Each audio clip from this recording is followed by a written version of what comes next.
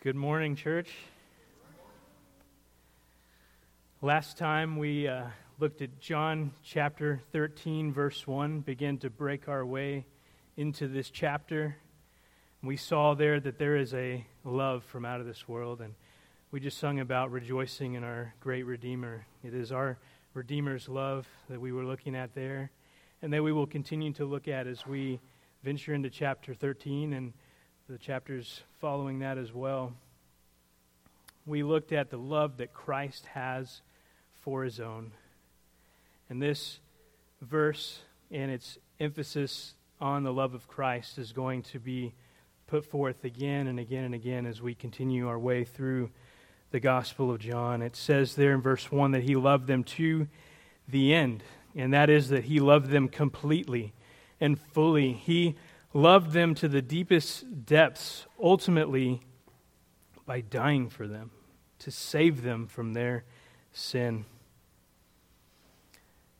It's the ultimate price, the ultimate sacrifice, the ultimate expression of love for his own, that he would die, that they might be saved. It is crucial for us as believers to be ever growing in our grasp of that profound love of Christ for his own. The Apostle Paul conveys the importance of us grasping this love of Christ in his second prayer in his epistle to the Ephesian saints. And if we look there, it's in Ephesians 3. It's his second prayer, and he highlights for us particularly the love of Christ, beginning in verse 14. It says, "For this reason I bow my knees before the Father, from whom every family in heaven and on earth derives its name, that he would grant you, according to the riches of his glory, to be strengthened with power through his Spirit in the inner man, so that Christ may dwell in your hearts through faith, and that you, being rooted and grounded in love, may be able to comprehend with all the saints what is the breadth and length and height and depth, and to know the love of Christ which surpasses knowledge, that you may be filled up to all the fullness of God." Paul's prayer for the Ephesian saints was that they would know the love of Christ that surpasses knowledge. How can you know something that surpasses knowledge? The idea here is that you are to keep growing in your understanding of Christ's love at greater and greater depths. You could spend forever doing that and never reach the bottom of it. This love is an infinitely deep well, and you need to grasp this love of Christ more and more and more. And you need God's help to grasp this love. He's revealed it in his Word. And we need the Spirit's illumination of the Word to our hearts to grow in our understanding of just how magnificent this love is. And so Paul earnestly beseeches the God of grace to bless the Ephesian saints to know the love of Christ more and more and more, deeper and deeper and deeper. And he says that this will lead to greater and greater maturity in them so that they can be filled up to all the fullness of God. And that's been my prayer for us, church, as we walk through these next several chapters of John. There's a lot of misrepresentations that people have put forth about love in general, and also about the love of Christ in particular. A lot of ways people talk about the love of Jesus in error that are man-centered and man-exalting rather than God-centered and God-exalting. Don't let all those misrepresentations of Christ's love deter you from the pursuit of what Paul's prayer in Ephesians 3 is driving at. To know this love deeply. Do not be deterred from grasping at greater and greater depths the love of Christ that we see on display here in John.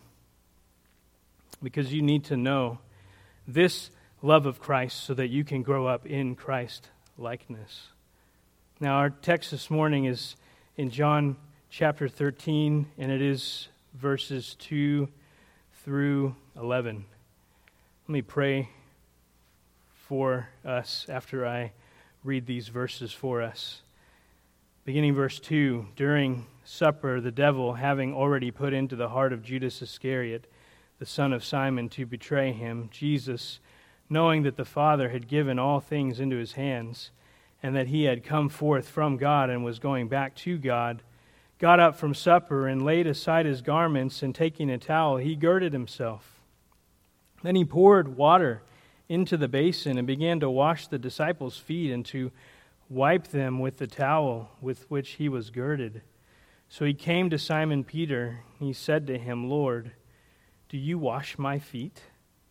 And Jesus answered and said to him, what I do you do not realize now, but you will understand hereafter. Peter said to him, never shall you wash my feet. Jesus answered him, if I do not wash you, you have no part with me.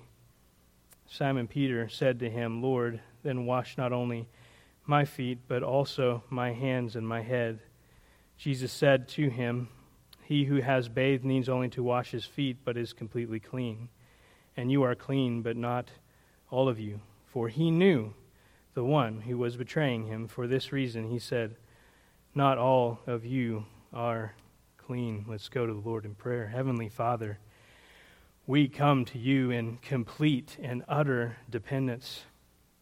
We need your help. We need the illuminating work of your Spirit to help us grasp what you have revealed in this passage. Deepen our knowledge of the love of Christ that surpasses knowledge. And we ask this in Jesus' name. Amen. Well, as we work our way through this passage today, I want you to marvel at the King who washes feet.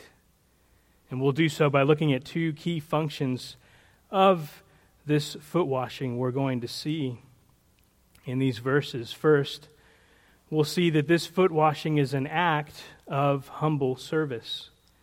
And second, we'll see this foot washing as a picture of spiritual cleansing. We'll look at the significance of the act itself, the washing of the feet, and then the picture that is within it, or the object lesson that Jesus provides for his disciples. So let's look first at the function. Foot washing as an act of humble service. Looking at verse 2, the first couple of words says, during supper. And these words basically establish the scene. Supper here is referring to the upper room Passover meal that was shared between Jesus and his disciples.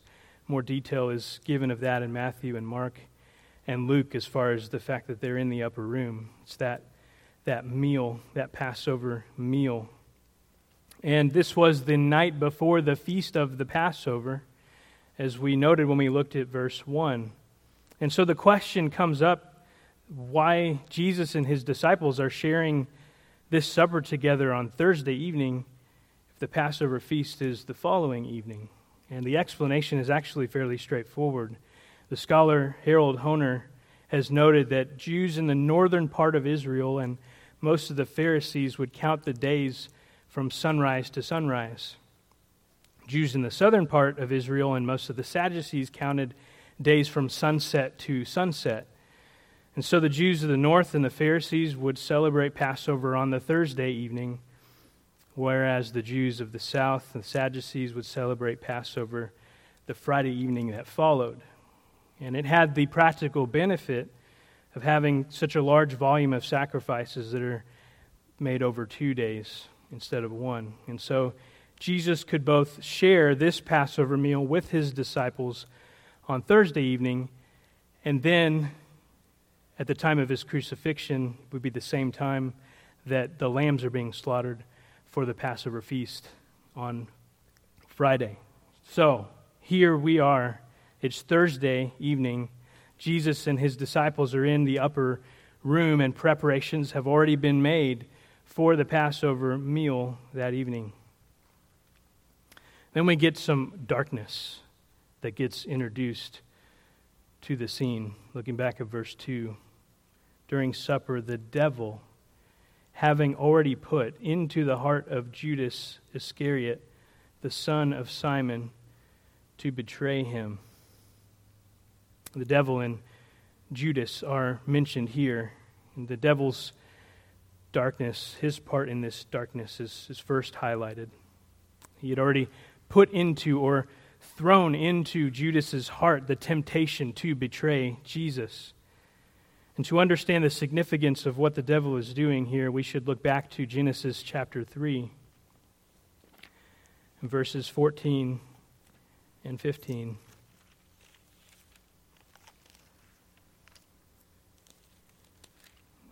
Here we're in the garden, and God is speaking out his curse. He curses the serpent. Beginning in verse 14, the Lord God said to the serpent, "Because you have done this, cursed are you more than all cattle, and more than every beast of the field. On your belly you will go, and dust you will eat all the days of your life.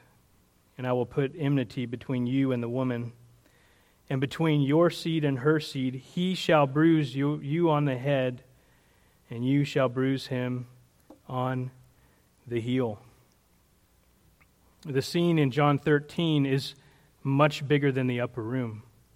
There is a cosmic war in view here, one in which the serpent would bruise Christ's heel, but Christ would crush the serpent's head.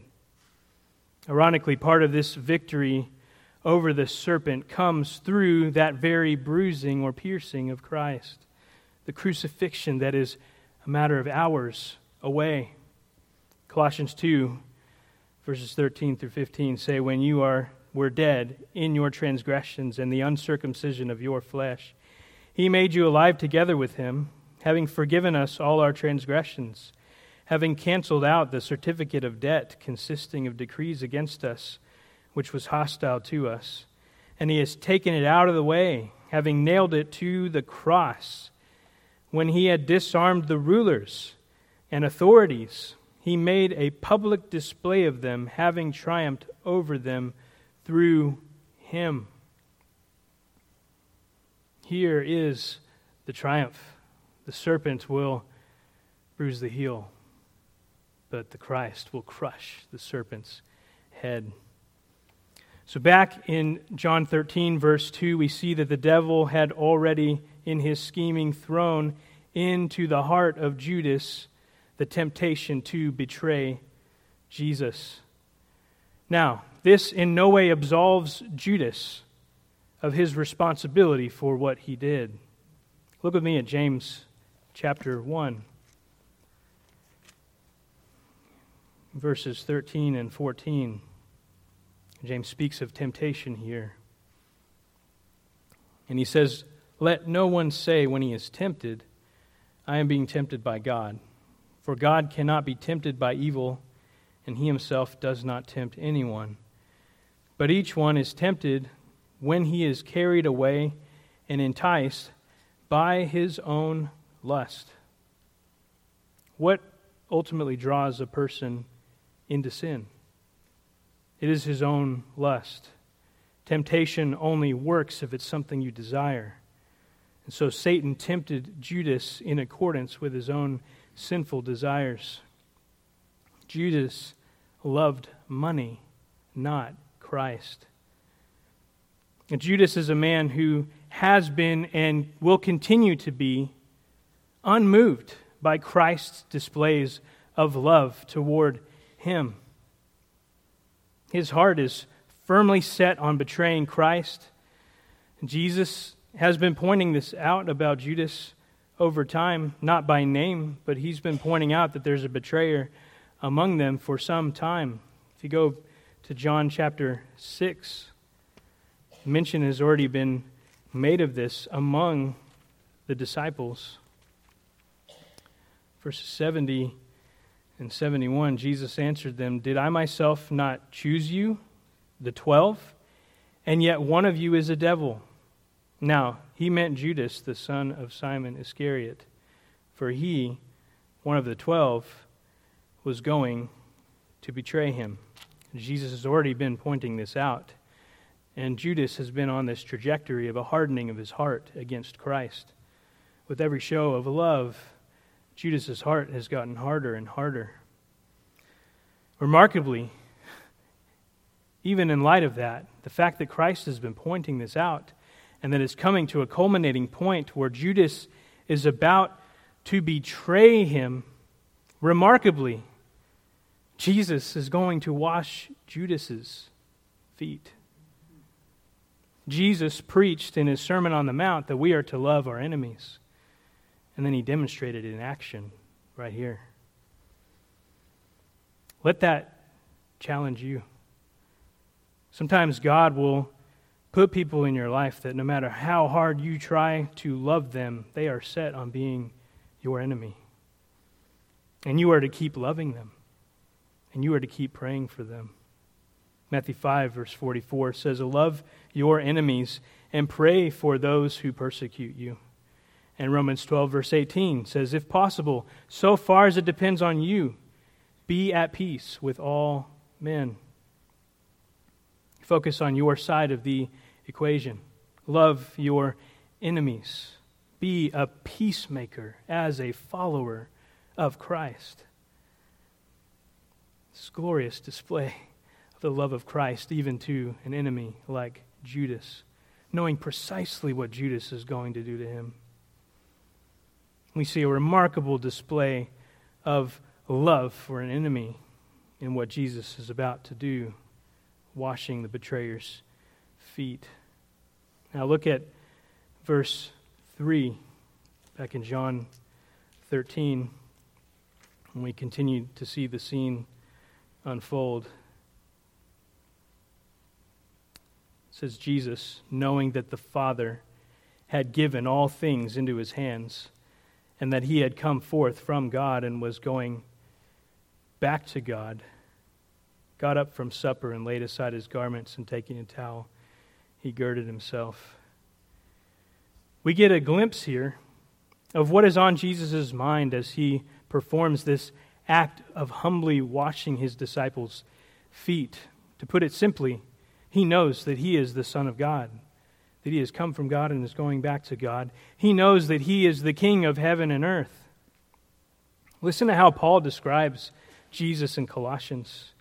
Colossians 1:15-17 says of him, he is the image of the invisible God, the firstborn of all creation. For by him all things were created, both in the heavens and on earth, visible and invisible, whether thrones or dominions or rulers or authorities. All things have been created through him and for him. He is before all things, and in him all things hold together. All things are his. He had come from God, he was going back to God, and he knew it.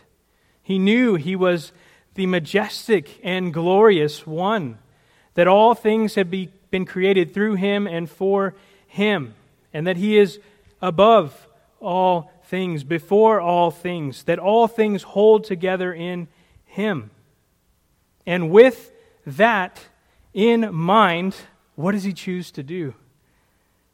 Now, before I continue reading in John 13, I want to point out to you, in some translations, you'll see some asterisks next to some of the words here. And what those asterisks are doing is marking present tense verbs that have been translated as past tense verbs. It's called the historical present. And we do this in English as well. When you recount a story, you start to toss in the present tense like you're back there in that scene, reliving it. And it serves to highlight some of the key actions that will take us back into the scene. And so I'm going to read verses 3-5 with those present tenses in there so you can see the effect of it. And I want you to just picture what is happening here in this scene. Jesus, knowing that the Father had given all things into his hands, and that he had come forth from God and was going back to God, gets up from supper and lays aside his garments, and taking a towel, he girded himself. Then he pours water into the basin and began to wash the disciples' feet and to wipe them with the towel with which he was girded. Amazing. Not at all what you would expect a glorious king to do, especially when he's just contemplated the majesty of his position and his possessions. It's an astonishing display of humility. To have a knowledge of his excellence and to stoop so low. The host of the Passover meal washing the feet of his guests. It's unheard of. It's not normal. He sets aside his dinner clothes. He wraps a long towel around the waist, long enough to be able to go around him and have material to be able to wipe feet as he washes them. People typically wore sandals, and their feet easily collected dust from the road and mixed with sweat. It's a dirty job to wash feet. And typically this work was reserved not even for Hebrew slaves, but for Gentile slaves. It was considered a low task. And so this is an absolutely stunning display of humble love. That word, poured, is actually the same root word as the one used to describe the devil putting the temptation of betrayal into the heart of Judas. It means to throw. The devil had thrown the temptation into Judas's heart to betray Jesus. And Jesus threw water into a basin to wash his disciples' feet, including Judas. The devil and Jesus are throwing vastly different things. The devil is throwing evil and hatred. Christ is throwing goodness and love, pouring water into a basin so that he can wash the feet of his disciples. We see here a remarkable display of humility and love by Jesus, the exalted King stooping to the lowly task of washing feet. And he would shortly stoop still lower and serve them even more significantly, as we saw last time, by loving his own to the end, by loving them to the full, by dying for them at the bottom rung position of a vile criminal on the cross. Philippians 2, verses 5 through 8 say, "Have this attitude in yourselves, which was also in Christ Jesus, who, although he existed in the form of God, he is God. He did not regard equality with God a thing to be grasped, but emptied himself, taking the form of a bondservant, and being made in the likeness of men, taking on a human nature. Being found in appearance as a man, he humbled himself by becoming obedient to the point of death, even death on a cross, a death reserved for the worst of criminals." We should marvel at the glorious display of humility and service and love that we see from our Savior toward his disciples when he stoops to wash their feet, and then to think even beyond that to the extent he's going to go when he goes to that cross. Jesus, knowing his own majesty, took the position of a lowly servant and loved and served his disciples, and he will continue to love them and to serve them to the end. What a glorious king! A king who washes feet. Maybe not glorious in the world's eyes, but glorious and precious to those who know him, who see the beauty of the love of this Savior. Well, we've looked at the first function of Jesus' washing of his disciples' feet, what it served, which was the act itself. It was a true, humble expression of loving service. we'll also observe another function of this foot washing, which is that it is a picture pointing beyond just this moment, a picture of spiritual cleansing. And I'll keep reading those historical presents in there so we can see again how these different actions are being highlighted in the scene. So, coming to verse 5. And he poured water into the basin and began to wash the disciples' feet and to wipe them with the towel with which he was girded. So he came to Simon Peter and says to him, Lord, do you wash my feet? Now, here he comes to Peter, and we need to think, what's going to happen? He's come to Peter. This could get interesting, right? Bold and brash Peter. He says to him, Lord, do you wash my feet? Peter is questioning Jesus coming to wash his feet. In verse 7, Jesus answered and said to him, what I do you do not realize now, but you will understand hereafter. Jesus is basically saying to him, yes, I am going to wash your feet, and I have my reasons. You don't get it right now, but you'll get it later. Just trust me. Well, what does Peter do? Verse 8, Peter says to him, never shall you wash my feet. Peter uses a double negative here, which makes it a very strong no. And then he adds a little phrase at the end, literally, to the age.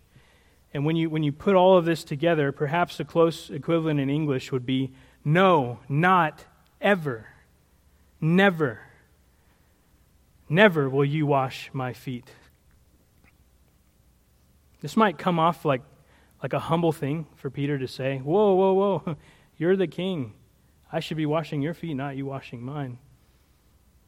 But what you need to see here is that Peter is failing to simply trust Christ and to submit to Christ. He's essentially telling the Lord that he cannot do something. We don't do that. Have you had Peter moments in your life? I know I have. You have in your mind that things should go a certain way in life, and yet God's providence brings about something different. Perhaps you get the thought, Lord, it shouldn't be happening this way. Or let's take what we noted earlier about Christ's command for us to love our enemies. I know, Lord, I'm supposed to love my enemies, but Lord, this one, this enemy, really? Or it can be some other command that really challenges us and presses us to trust the Lord and to submit to what he says. It's in our own rationale, perhaps we start to think, is it really better to do it this way? It just seems so much harder. If I could just cut some corners here or there. Or we come up with justifications of how, well, that command doesn't apply to this particular situation. This is different. Well, Peter is going to continue to learn, and we need to continue to learn at the base level that we need to trust the Lord. And we need to submit to the Lord. Even when we don't understand what is going on, we need to take him at his word and trust him and submit to him. Proverbs 3, verses 5 and 6 say this, trust in the Lord with all your heart, and do not lean on your own understanding. In all your ways acknowledge him, and he will make your paths straight. Do not be wise in your own eyes. Fear the Lord and turn away from evil. Peter's perplexed at what's going on, but he needs to learn to trust the Lord. We need to learn to trust the Lord even when we're perplexed, even when we don't understand why things are happening the way they are. Peter needed to grow in his trust of the Lord and his fear of the Lord, and so do we continually, over and over and over. You see it happen with Peter again and again, And we see it in our own lives again and again. Learning to trust the Lord, learning to submit to the Lord. Well, Jesus patiently and wisely responds to these words from Peter. Jesus answered him, "If I do not wash you, you have no part with me." He says, just realize, Peter, if I don't wash you, you're not mine. Is that what you want? A defining mark of being one of Jesus' own is that you have been washed by him. If you are not washed by Jesus, you have no part with Jesus. You are not his. His are only those that he has washed. Well, this statement from Christ struck a chord in Peter.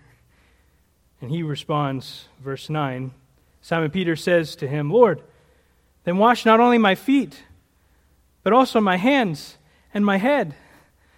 And now Peter swings completely in the other direction. And Peter is still trying to tell Jesus what to do. First, he told him what he was not going to do. You're not going to wash my feet. And now he's telling him to do more than what he was going to do. Don't just wash my feet, wash my hands and my head. Wash all of me. You ever have those kind of Peter moments? You get it wrong one way, and then you overcorrect the other way. Perhaps you're convicted of your failure to obey God in some area, and then you try to go after it big time, but in your own strength and with your own kind of solution. You're still missing it. Peter was still missing it. And Jesus is still patient with him and wisely responds to Peter. And it is an amazing teaching moment. Verse 10, Jesus says to him, "He who has bathed needs only to wash his feet, but is completely clean. And you are clean, but not all of you." For he knew the one who was betraying him. For this reason he said, "Not all of you are clean." I love how Wiersbe explains and reflects on this verse and what's being said here. He says, as the believer walks in this world, it is easy to become defiled. He does not need to be bathed all over again. He simply needs to have that defilement cleansed away. God promises to cleanse us when we confess our sins to him, 1 John 1:9. So what we need to understand from this is that believers are already washed in the full bath sense in regeneration. But they walk in a fallen world, and they are tempted. They get their feet dirty, and they stumble in sin. They don't need to be regenerated all over again every time they sin. But they do still need a kind of cleansing that takes place in the progress of progressive sanctification.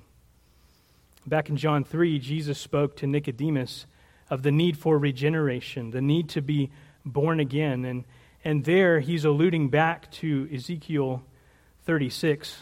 And I want us to look there for a moment because there's a powerful connection here to this picture of washing and cleansing. Ezekiel 36, and we'll pick up in verse 24.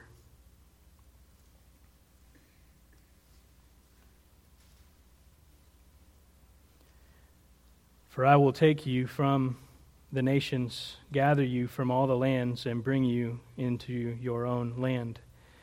Then I will sprinkle clean water on you, and you will be clean. I will cleanse you from all your filthiness and from all your idols. Moreover, I will give you a new heart and put a new spirit within you, and I will remove the heart of stone from your flesh and give you a heart of flesh. I will put my spirit within you and cause you to walk in my statutes, and you will be careful to observe my ordinances." This is a picture of regeneration by the Holy Spirit. This is what Nicodemus should have known about as a teacher of Israel. It's something Jesus points out to him in John 3.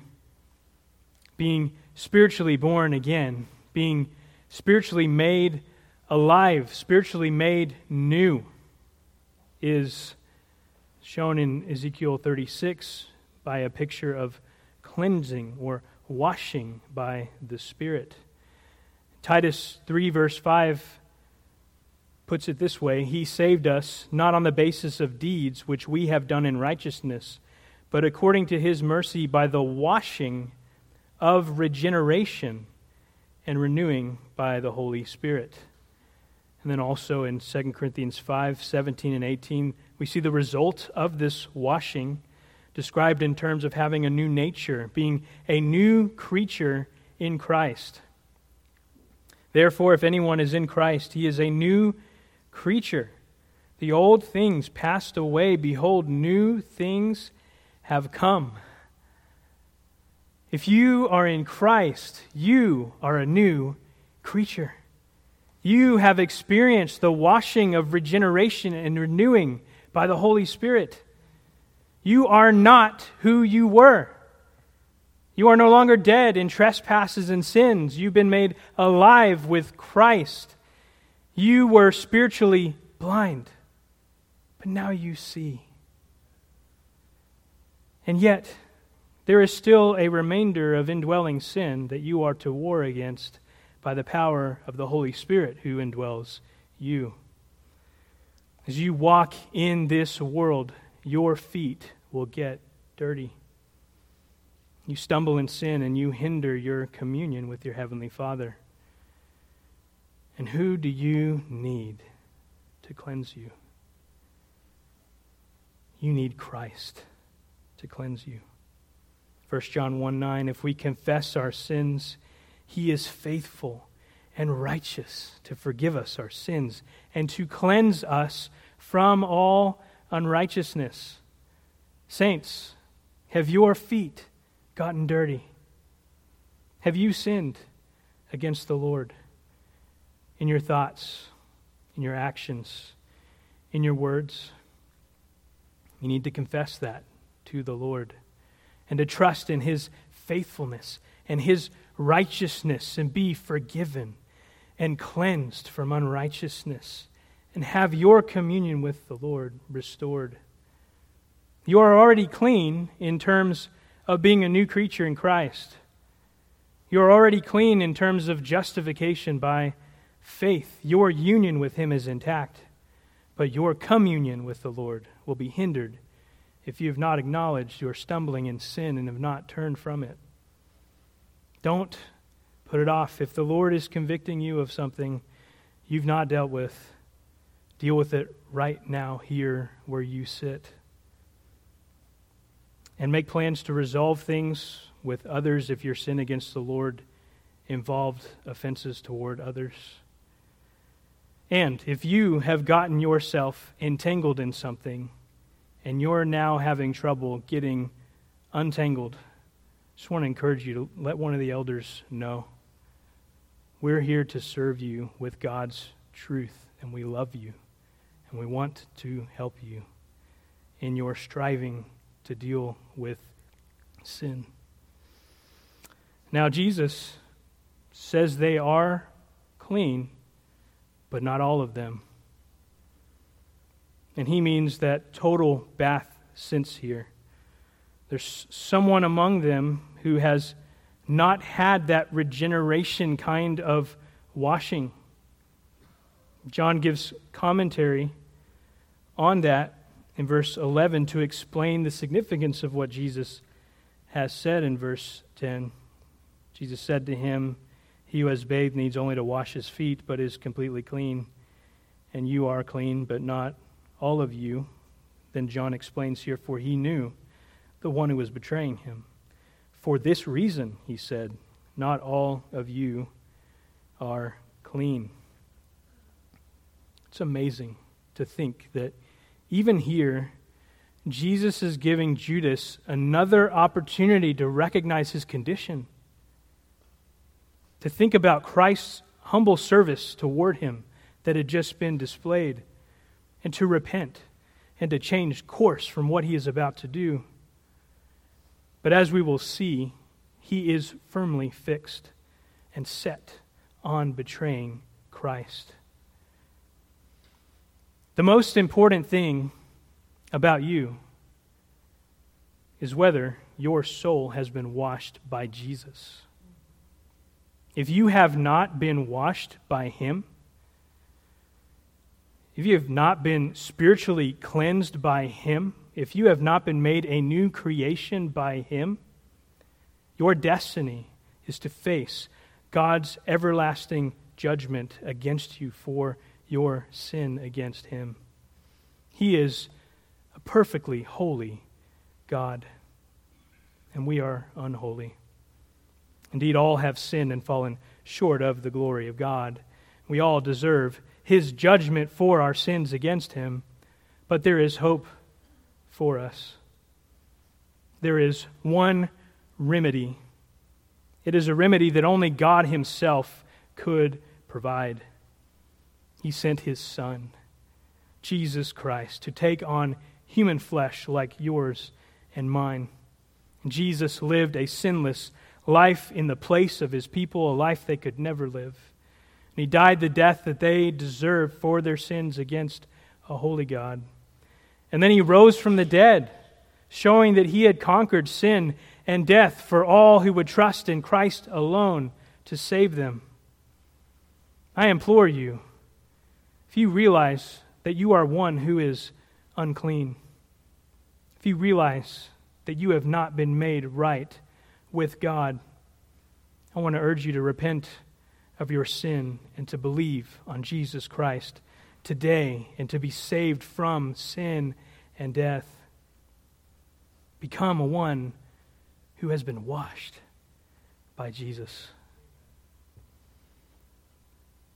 If that's you, I'd love to speak with you after the service, or one of the elders here, anybody here you know to be a Christian, I'm sure would love to help you process through what the Lord may be doing in your heart.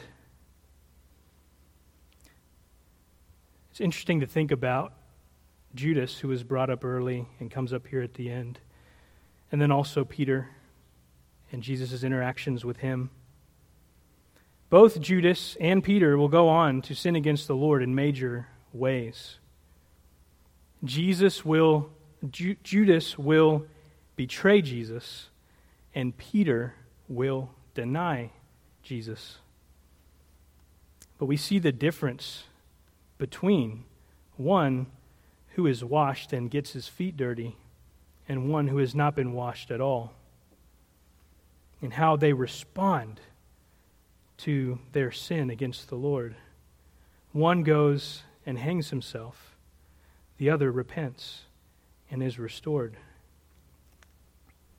It's great hope for us, those who are washed, that the Lord keeps us and restores us when our feet have gotten dirty.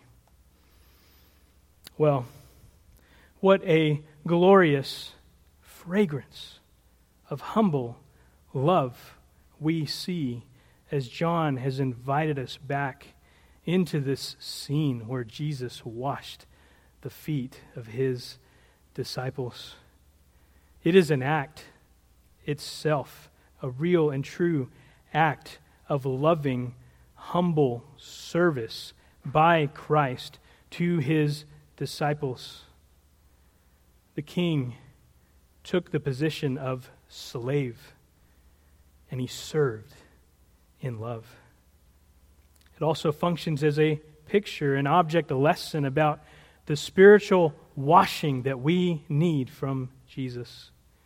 Washing in regeneration, being born of the Spirit, and washing in terms of our progressive sanctification, washing in terms of our stumbling in sin as believers as we walk in this fallen world and still battle indwelling sin that remains, washing that restores our communion with God when we have hindered that communion with him by our sin. I want to encourage you this week, saints, to be moved by the love of Christ, not unmoved like Judas was. Love displayed to him again and again, and he was intent on what he was going to do against the Lord. But let the love of Christ move you to love him more. Let Christ's love for you be a deterrent to sin, remembering the great price that was paid to set you free from sin. And if you do stumble, remember you're a new creature. Go to Christ. Confess your sins to him and be forgiven and cleansed. Have your communion restored to God. By the grace of God, turn from sin. Submit yourself to the godly living that is called for by God's word, a walk that is fitting for those who are new creations in Christ. Let's pray. Heavenly Father, what a glorious display of humble, loving service we have beheld in this passage. And what a glorious object lesson it provides for us to consider the spiritual cleansing that you bestow upon your own, washing us in regeneration, washing us in progressive sanctification. Grant us to know the love of Christ that surpasses knowledge. Grant us to flee from sin and to be quick to confess it and to seek your cleansing when we stumble in it, when our feet get dirty walking in this fallen world. As we walk in this world this week, grant us to boldly proclaim the good news of Christ, who has saved us, that we might share with others how they may come to know and experience this washing that you provide. We ask this in Jesus' name. Amen.